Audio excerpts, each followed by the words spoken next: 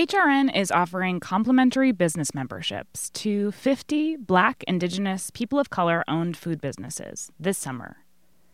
The deadline to apply is July 31st. Each business membership, a $500 value, is an advertising opportunity that will allow businesses disproportionately impacted by COVID-19 to connect with HRN's listening community and promote their work. To apply and review the terms and conditions, go to heritageradionetwork.org/BIZ. This episode is brought to you by Burlap and Barrel, a public benefit corporation working directly with smallholder spice farmers around the world to source unique, beautiful spices for professional chefs and home cooks.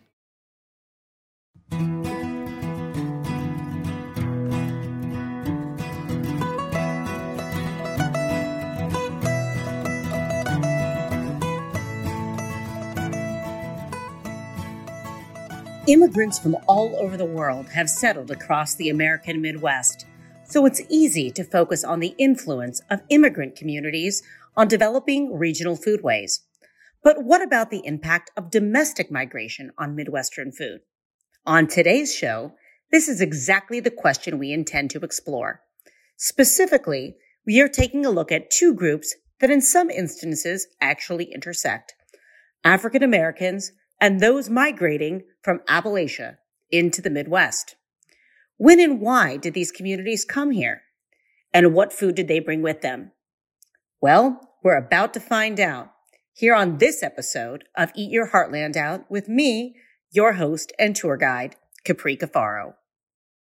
To discuss how African Americans have changed the Midwestern food landscape, I'm joined by Donna Pierce. Donna is the author of the syndicated column Black America Cooks, was the assistant food editor for the Chicago Tribune, and is currently writing a book on Frida DeKnight, the first food editor of Ebony magazine.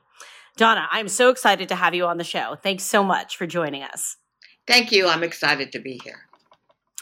Well, you have so much personal knowledge, so much expertise. And so I want to just start off with maybe you giving our listeners, if you can, a brief overview of the timeline of African American migration into the Midwest. When did they come?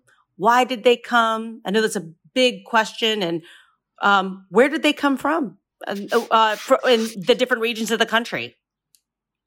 Right. Well, there was, it's an amazing, the whole migration story, and it's often referred to as the Great Migration, but the migration itself, there were early migrations out of the South to California, splitting between San Francisco and Los Angeles. Back in the 4,000 African Americans between 1850 and 1860. And then there was Kansas. I grew up in Missouri, and Kansas allowed homesteading, was a free state in the 1870s and 1890s. And there were probably 30,000 Blacks who came to homestead in Kansas. And then and Oklahoma also had homesteading. But at the turn of the century, there were and I'm referring to Many Rivers to Cross, Dr. Gates, Dr. Henry Louis Gates. There were 9 million African Americans in the United States at the turn of the century, and 7 million lived in the South. And dividing the migration between the two periods, there was the early period that's said to be the rural people escaping the rural South. 1916 to about 1930. And then there was the second phase, and that was 1940 to 1970. And during that period, 6 million left the South. I was part of it. My family left in my mother and father left in 1950, and my sisters and I were born in the 50s in Missouri. And so we were first generation born as Great Migration generation. Well, and so I know that you have this personal story. Your family has roots in Alabama, Louisiana, and you came to Columbia, Missouri, if I'm not mistaken, as you just mentioned. And why did your family choose the Midwest? Why did they choose Missouri? And what kind of traditions, food traditions in particular, did they bring with them? You know, it's interesting. My family came 5 generations from Mobile, Alabama, the Gulf Coast, and New Orleans. Mm-hmm. And if you look at the map, and I have it on my website, so people who really want to see that, you can kind of see where people came from that part, went up the middle of the country. And it's like a direct route. You could go up to Chicago, Missouri, and you see the branching off. Mm-hmm. My parents were 5 generations of college graduates, but they decided they didn't want to raise their children in the South, in the segregated South. And my dad looked for the furthest north where he would be hired. He was a Tuskegee graduate, and he looked for furthest north, and that was Poplar Bluff, Missouri. And my son teases me because it's this little town very close to the Boot Heel, which is where the little kick boot of Missouri kicks into Arkansas. So very close to Memphis, very close to Arkansas, but it was Missouri. And my dad accepted that job, married my mother. My mother had gone to Fisk, where her father and grandfather had gone to Meharry. She had gone to Fisk and then transferred when her father died to Florida A&M. And she had just graduated, and they got married and moved right then to Poplar Bluff, Missouri. And they were there for 2 years and then moved to Dalton, Missouri, which is northern, near Iowa, north of Kansas City, where Dad was the last principal of a Black high school. And when that closed, they moved to Columbia, Missouri. Right. And so, what I'm hearing you talk about is a history of 2 things. One is a family that is, middle class, college educated, a story that we don't often hear about. The middle class, the rise of the middle class of African Americans across the country, and that desire to leave the segregated South for a place that would have better opportunity. And in this case, for you, it would be Missouri. But, I'm also hearing, that this story of, it's a mid 20th century story, one that we don't necessarily hear a lot about as well. We do hear about it in the context of segregation, but I can say from my own personal experience in Ohio, so much of our sort of, when we look at African American migration, it is very, focused on, the escape of slaves, around the Civil War period and the Underground Railroad from Cincinnati all the way up to Lake Erie to escape to Canada. And so we're very focused on that in Ohio. But I'm curious to focus this back a little bit more on food, because that's what we're talking about here, is when you bring these different foodways, you're talking about, a migration from the South into the Midwest. What kind of what kind of traditions did your family bring from the Gulf Coast into a place like Missouri, which may not have had the same things on hand? Right. My grandmother used to joke, who's remained in Missouri, who would come and live with us for a school year or whatever to help my mother and father take care of the kids. But she would say that we were growing up Southern in the Midwest.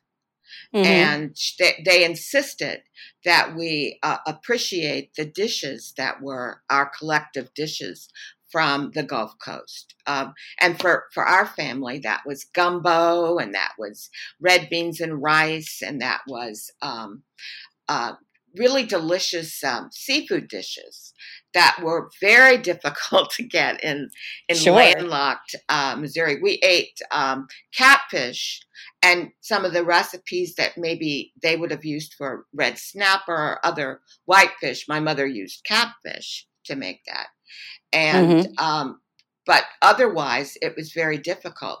Now, on the other hand, my mother and father had never had chili con carne. And when I went to grade school, to elementary school, we came home and asked, and my mother learned to make it for us. And the way it was served in my school cafeteria, it was served with peanut butter sandwiches. That was the menu, which right. A lot of people haven't heard that combination. And so my mother made it with peanut butter sandwiches because that's what we taught her, because it was an exchange. We were teaching her Midwestern food, and they were insisting that we learn the Southern food. And so to this day, that's the dish that we have peanut butter when we make chili at home. So how did your family get things like shrimp up to Missouri? I remember you telling me a story that I'd love you to share with our listeners, which I think is really, really interesting. When my elegant little grandmother, my paternal grandmother, who was, when she died, she was the last living Spelman graduate.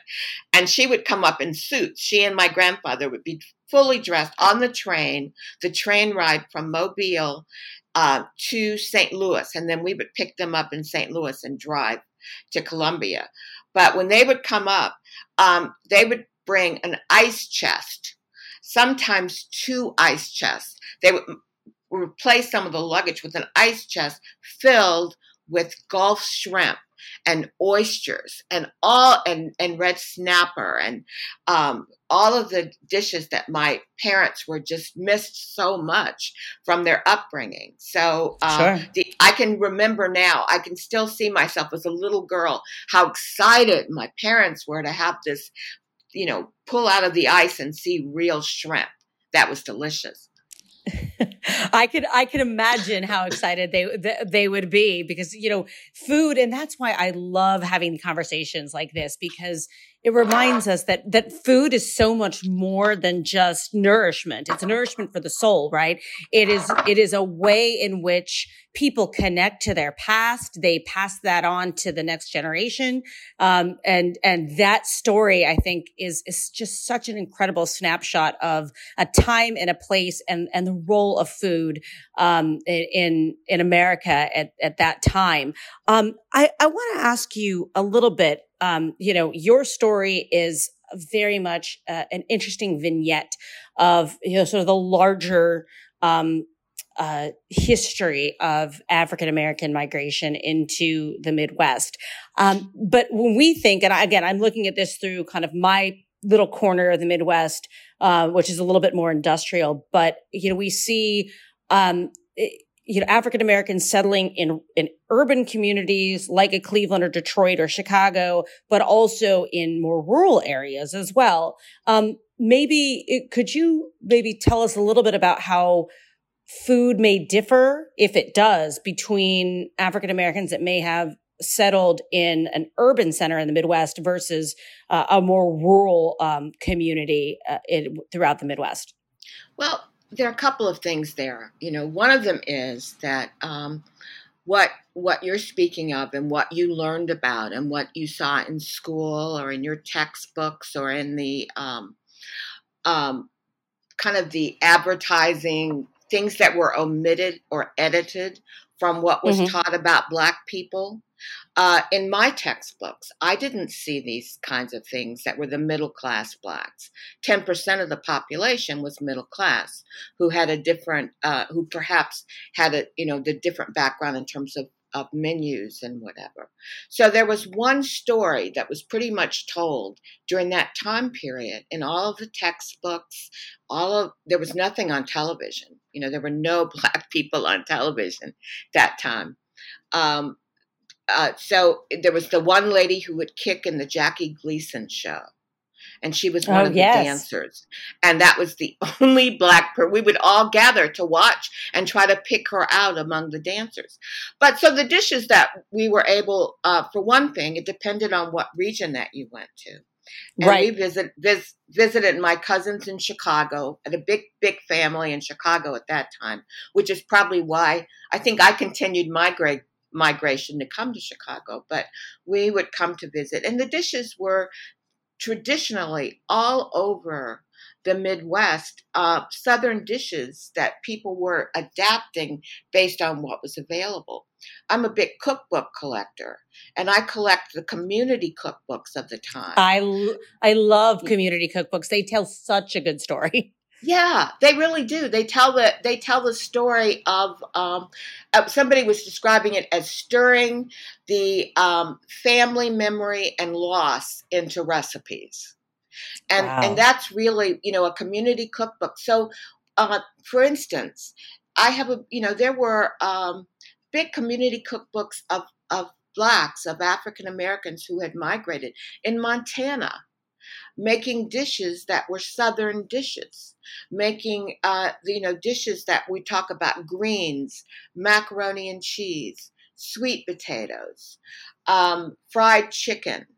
Dishes that were brought from a collective kind of recipe memory, and bringing those to wherever they would go. And a lot of almost any place that you would go where there was an African American population, these dishes survived because that's how they were brought up.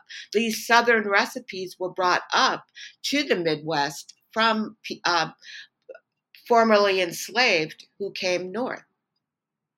Right. And can you give an example maybe of how one of those dishes could have been adapted to Midwest, because maybe there's not a specific ingredient that could be available, and they managed to adapt these Southern foodways to Midwestern resources? Right. And also with ingredients, that were available. Yeah. For instance, hot sauce. It was very difficult to find, and the only one that most people could find, a lot of people could find, especially in smaller Midwestern communities, was Tabasco. And that's not a hot sauce that African American people appreciate. There's some racism involved with it, but there's also, there are a lot of other ones that are, people had grown up with. But everybody had Tabasco because that's what was available. And it's the same with grits. It's the same with sausages. The smoked sausages that we used to have, my grandmother made in Mobile.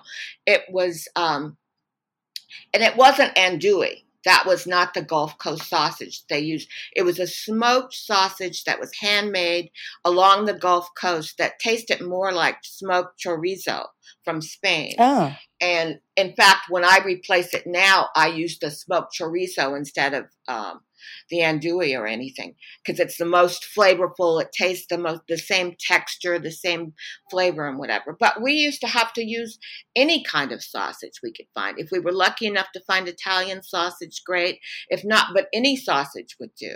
And so my mother would use that. I remember the saddest looking shrimp that my mother would buy at the AMP for shrimp Creole, and then the canned beans that she would buy, or the dried beans that she would bring up when they would go down to visit, and then they would use that and share it with each other. Whenever anybody went on a trip south, the trunk would come back filled with, the dried beans, and filled with spices, filled with,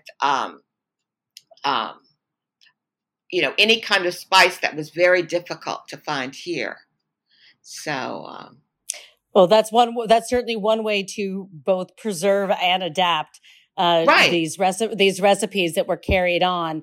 I would be remiss if I didn't ask you a little bit about Freda DeKnight, who I know you're writing a book about, and she was a food editor at Ebony magazine, which pretty much everyone is familiar with Ebony.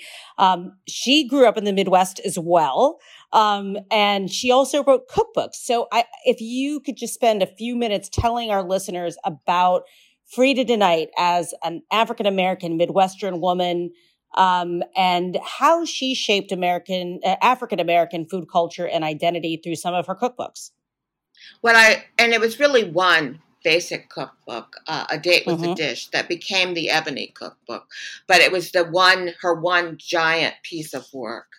And the only one that has there are some reproductions now. But only the original has this one chapter of amazing recipes that were collected from specific families from the South. But Frida, what I loved about her and what attracted, my grandmothers both knew her. She would travel, wow. And she was an elegant club woman. And she grew up in Topeka, Kansas. Her father had been a porter who passed away, she was born in Topeka. Her father had been a porter, and she was, according to some, there are different sort of time frames. But when she was about 2, and then she and her mother and sister moved to South Dakota. And that's where some say family friends, others say uncle, and it was her uncle who was from Chicago, was a caterer. And so she moved there, and as a young girl would learn from them. But she came from a very, very middle-class family. She integrated everything she ever knew. So as a young girl, I identified with her because my sisters and I integrated our schools. And I identified with what it felt like to be the only Black in a white environment. And that's what she had. She integrated she was the only Black in her school in South Dakota, and then in college and whatever. But what she did, she appreciated so much and here, can you imagine in South Dakota, the Southern foods that her uncle catered. And she learned to make those, and those are the dishes that she began appreciating. And then she married a jazz musician. She traveled, moved to New York. I go when I'm in Manhattan. She's up in Harlem, and I go and stand in front of the apartment building's still standing where she used to live. Wow. And just to breathe the air and see what she had. But she moved to Manhattan and then traveled to Europe and would live for months at a time. Well, her husband was a musician. Renee DeKnight. And so she would go and so she was able to pick up on all the different nuances of recipes and food, and always appreciated her native, our cultural cuisine more than ever, more than any of them. And did if I am recalling correctly, I think it was her, maybe I'm wrong, but wasn't it Frida DeKnight who put forth a cookbook, I think in the 1940s, of basically aiming at getting young African American children into the kitchen? Was that her? She wrote a book for everybody. It wasn't for children, but she wrote a book in 1948 called A Date with a Dish. And after all this international exposure and travel and whatever, the subtitle was By Us, For Us. There it is. She talks about how this is food by us as Black people for our Black families. At the time, there were, lots of books that were caricatures, the Aunt Jemima kind of caricature of Black cooks. And she was really underlining the fact that this was by us with a seriousness and with an appreciation for our culture. And it's for us, and for us to pass down. And she traveled around the country, and that was her message. She'd speak to women's groups, she'd speak to cultural groups, and she would talk about the importance of us appreciating our recipes and passing them down. One of the things I remember my grandmother wrote down that she had said was that when we skip one generation of not passing it down, the nuances of that recipe are lost forever. That's so true. Yes, that's the grandmother saying, okay, smell this. when it gets to just this temperature, or when the bread gets just this puffy, that's when you then deflate it and roll it. Those are the things that you really have to each generation pass down. And that's and what I think that is, I think, what so many groups, regardless of your, ethnic, racial heritage, we all feel that sentiment of culture being passed down through food. And that's exactly what you're describing here. Right. And the one thing that was even made it more important to her, makes it more important to me, is that in many ways, that was all that we had in relationship to what would be passed down. We had lost our names, our religion, our place of birth, our family. We had lost everything we shared as a people. And these recipes that we all, from survival in a strange land, made, based on a lot of times throwaway dishes, or based on those were the things that we all shared. And that made it even more important. Well, that's a beautiful place to end our conversation, Donna. A way that food has retained, it's been the crux of the African American identity, out of, in very difficult circumstances. The one thing that, at least as you're describing it, food being the common denominator of creating a common heritage and narrative for African Americans across the country, including those that migrated to the Midwest. We'll be right back after a short break.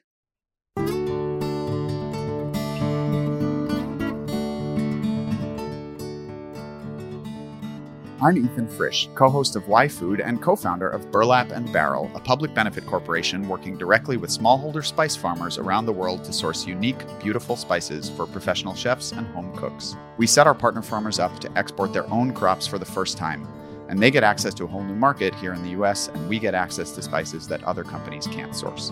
We're honored to work with restaurants including 11 Madison Park, Blue Hill, and Chez Panisse, as well as thousands of home cooks across the country. Visit us at burlapandbarrel.com. Welcome back to Eat Your Heartland Out. I'm your host, Capri Cafaro. I want to bring back our last guest, Donna Pierce, to help us connect the African American community with the Appalachian community and how both came to the Midwest. Donna, I know that oftentimes when we think about African American migration, we don't often think that Appalachian communities overlap with African American communities. Maybe you can talk a little bit about that particular community and the foodways it brought into the Midwest. I was on a panel at Southern Foodways several years ago and introduced the poet, Frank X. Walker. And he has a poetry book. He's a professor now in Kentucky, but he has a poetry book called Afralacia. And it was the first time I'd heard that. And as I understand it, he is the person who brought that word to us. And it's the idea that we don't, once again, in our books and in our studies, learn about all. Of course, there were African Americans in the Appalachian regions, and of course, it was part of the culture there, the foodways there, and the migration there, and I had a list of some of the things that are shared in terms of foodways, but pickling and the canning, the food is that. My experience that's from migrants from that area would be not as spicy as the food. And that comes from the different areas when people migrate. From where my family came from, very, very spicy, hot food, and here not so much. Sometimes I know that there's a big discussion about, do Black people eat cornbread with sugar? And very much so, yes, all over the South. But I do know Blacks from Afralacia, quote, hand quote, that do not.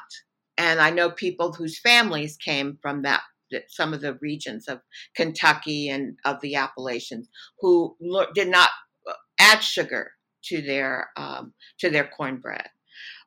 Molasses, important to baking and important to a lot of glazing of meats and sauerkraut, dried beans. But there's quite a bit of shared culture and foodways, and there's quite a bit of Black people that you see from.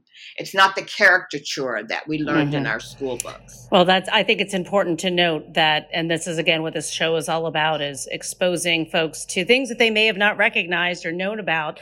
And I know even growing up so close to parts of Appalachia, as the three rivers meet in Ohio, West Virginia, and Pennsylvania, I didn't necessarily associate Black America with Appalachian America, and so I appreciate you sharing that with me and with our listeners. I think we're at a time now where we're getting a different standard of inclusion, and we're getting a better understanding of, historical events and the people who shaped them, and the people who contributed. So I'm really happy for that. Our next guest is going to take a deeper dive into Appalachian migration and its surprising impact on Midwestern foodways. Bruce Craig is Professor Emeritus in History at Roosevelt University in Chicago. He is the editor of the Heartland Foodways book series for the University of Illinois Press and is the author of a number of books related to food, including Man Bites Dog, Hot Dog Culture in America. Bruce, we're happy to have you on the show. Oh, thank you for allowing me to speak. Hey, that's what we're here for, right? We're a radio show. We're all about speaking. Good. Well, and today we're going to speak about Appalachian culture. Now, I do want to ask you, is it Appalachian or Appalachian to you in your view? Either. I've heard it both ways, and I myself say Appalachian. As do I, but I know some say Appalachian, and it's a tomato when it comes to this sort of thing. Yeah. But figured I'd ask. So that's what we're going to be talking about today: the impact and influence of Appalachian migration and into the Midwest. So, Bruce, maybe we can start off by you giving us some insight into Appalachian culture. Many who came from that region of the country had their own individual immigrant stories from Europe. So what were these specific influences? Well, Appalachian means the hill and mountain country to the west of the original coastal settlements in the United States by Europeans. So they're varied, the people who moved into the backcountry. But typically, when we think of Appalachians, we think of Scotch-Irish and settlers from New England who moved down there.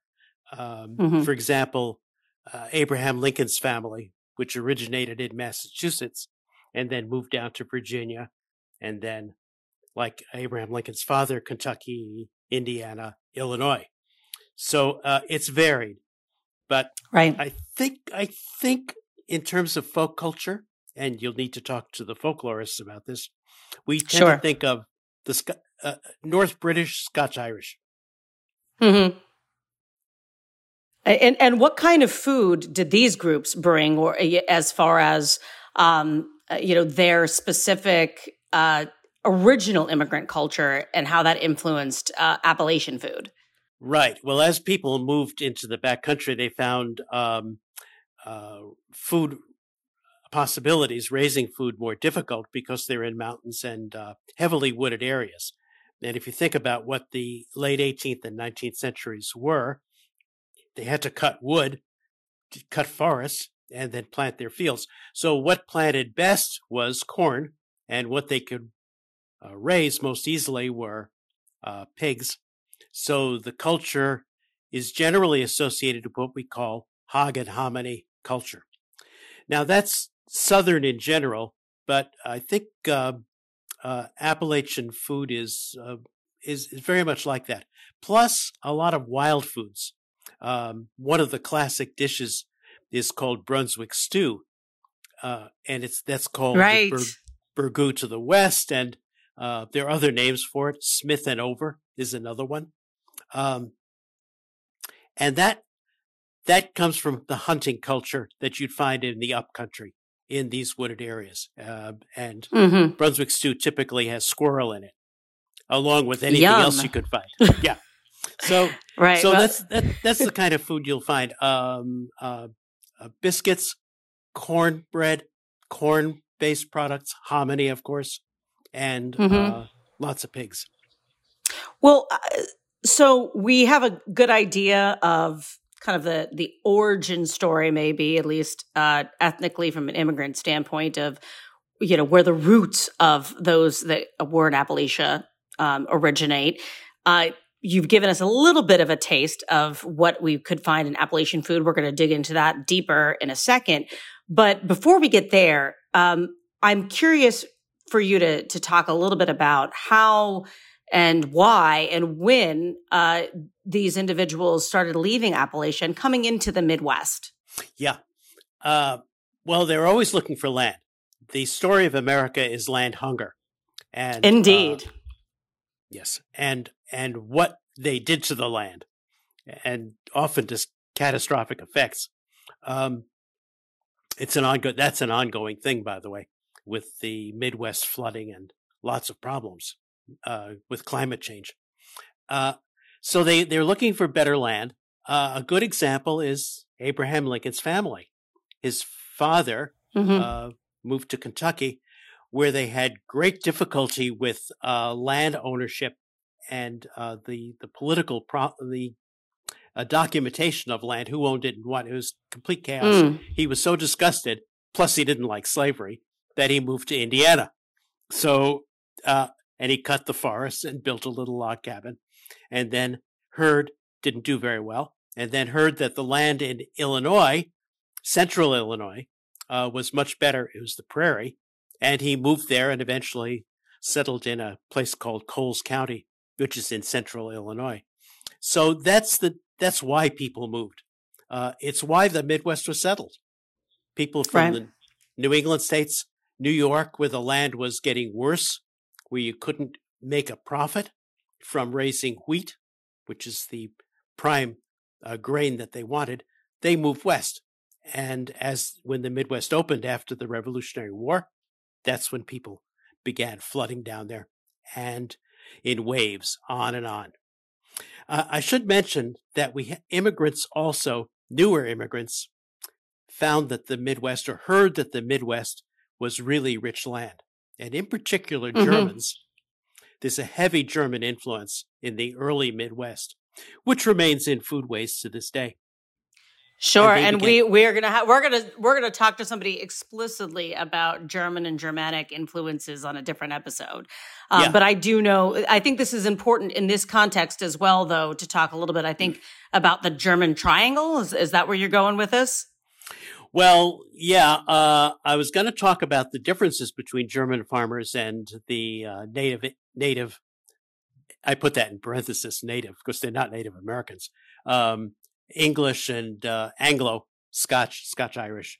That's important. That's important to this conversation because, as you mentioned, those are the, ethnic groups, so to speak, the immigrant groups that, were most frequently associated with the Appalachian communities that we're talking about. So I'm all ears. Yeah. Well, they moved down the river valleys, Germans, and so did the people from Appalachia. So let me start with the migration route. The Ohio Valley was the highway by which people came from the backcountry in Appalachia down into the Midwest. So the Midwest, states like Indiana and Illinois, were settled from the bottom up at first. That's where most of the population was. And it's where the National Road, which was begun early on in the 19th century, it's now called Route 40, ran right through the middle of central Illinois over to Missouri. So it's because there was a lot of commerce running down from Pittsburgh down through what you can think of as Appalachia, West Virginia and Western Virginia and such, and Kentucky, and down to New Orleans. So that's the route they took. And the land was fertile on either side. Southern Ohio was settled that way. Places like Marietta, Ohio, which became an important entrepot. And then Cincinnati, which is an early and the leading meat producing city in America before Chicago. And a whole lot of others moved down that way. Germans came down that route also. And these were early Germans in the late 18th century. The big German migration began around 1850. And they could take either the Ohio or the other overland routes, since northern part of the Midwest was now being settled along the Great Lakes and other inland routes. And they settled in the interior of the Midwest in very great numbers. Mm-hmm.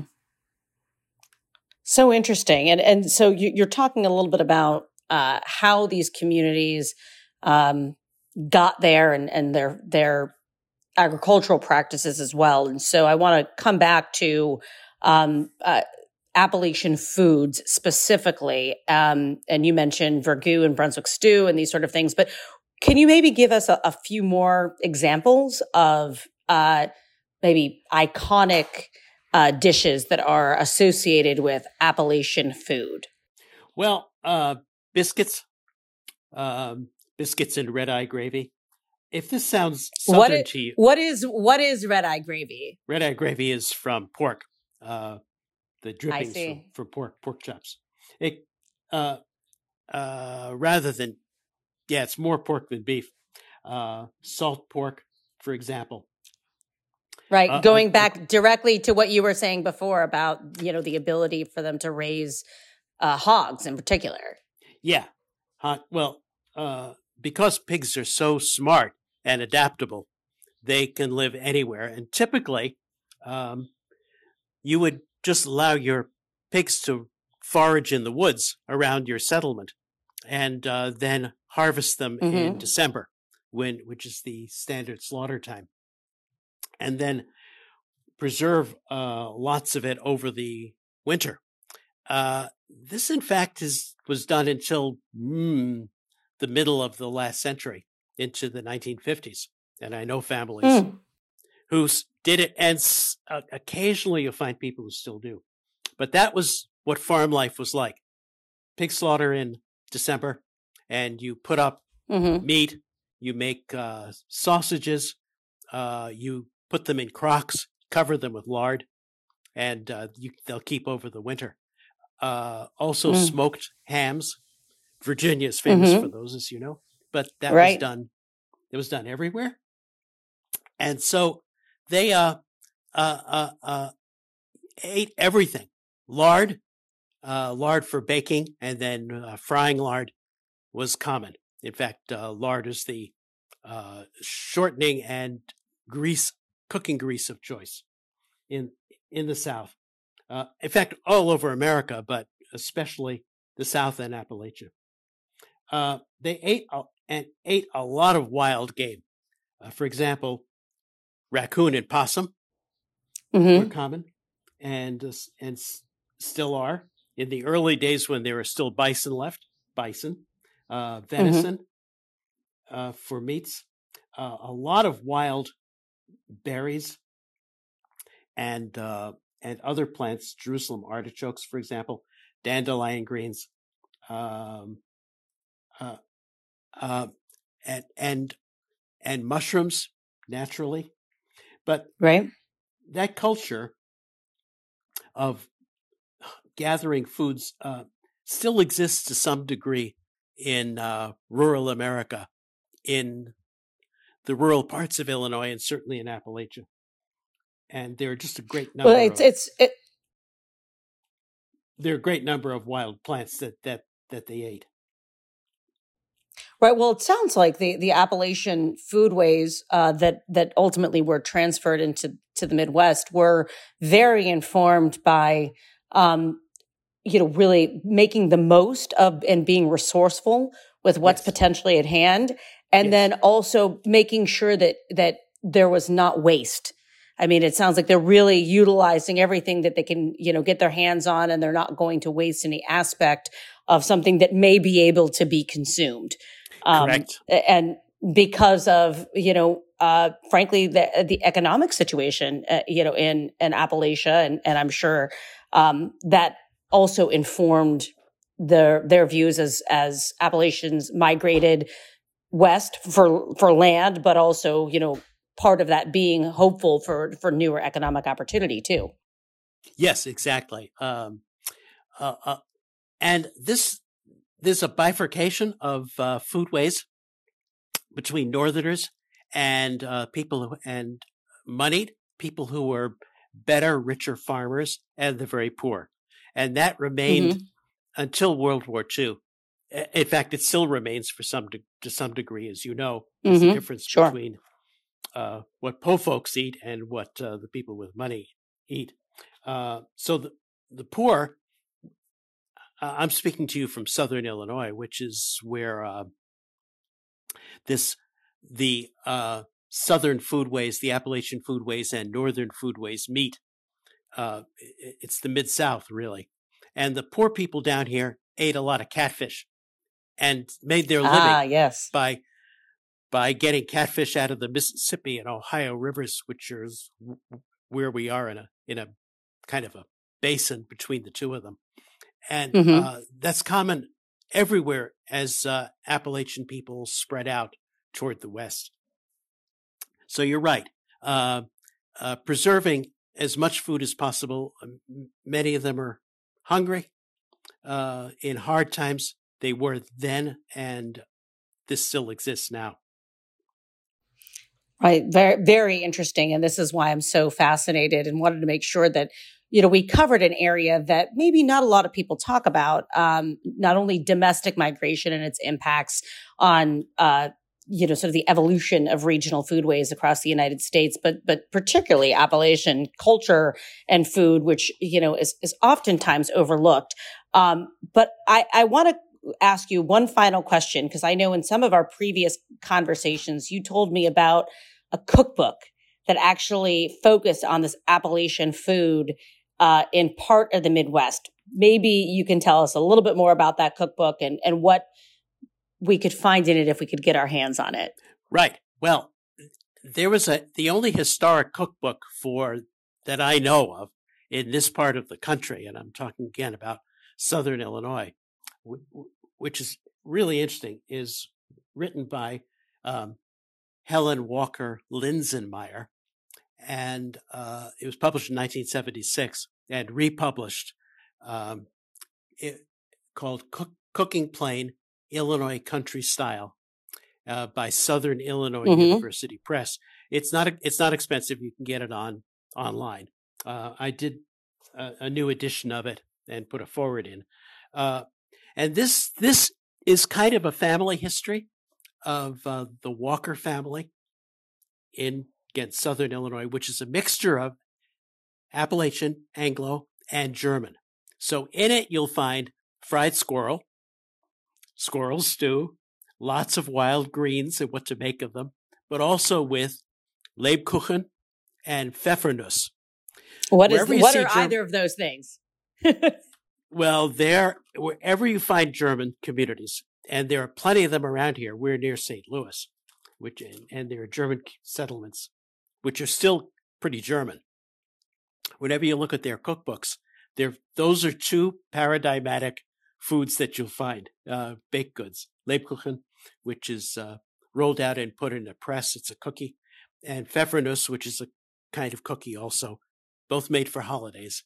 And they're there. And so they're in Helen Walker Linsenmeyer's book as well. This is a fascinating book, and I urge readers to have a look at it. She was a very fine cookbook writer. If you want a snapshot of what a not often looked at part of the country looks like.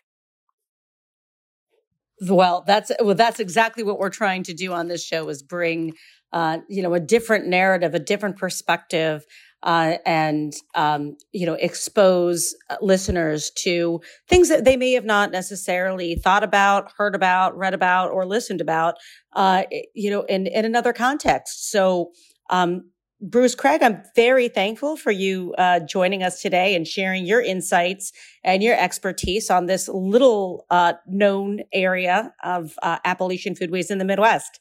Thank you. Thank you. Eat Your Heartland Out is powered by Simplecast. Thanks for listening to Heritage Radio Network, food radio supported by you. For our freshest content, subscribe to our newsletter. Enter your email at the bottom of our website, heritageradionetwork.org. Connect with us on Instagram and Twitter at heritage_radio. You can also find us at facebook.com/Heritage Radio Network. Heritage Radio Network is a nonprofit organization driving conversations to make the world a better, fairer, more delicious place. And we couldn't do it without support from listeners like you. Want to be a part of the food world's most innovative community? Subscribe to the shows you like, tell your friends, and please join the HRN family by becoming a member. Just click on the beating heart at the top right of our homepage. Thanks for listening.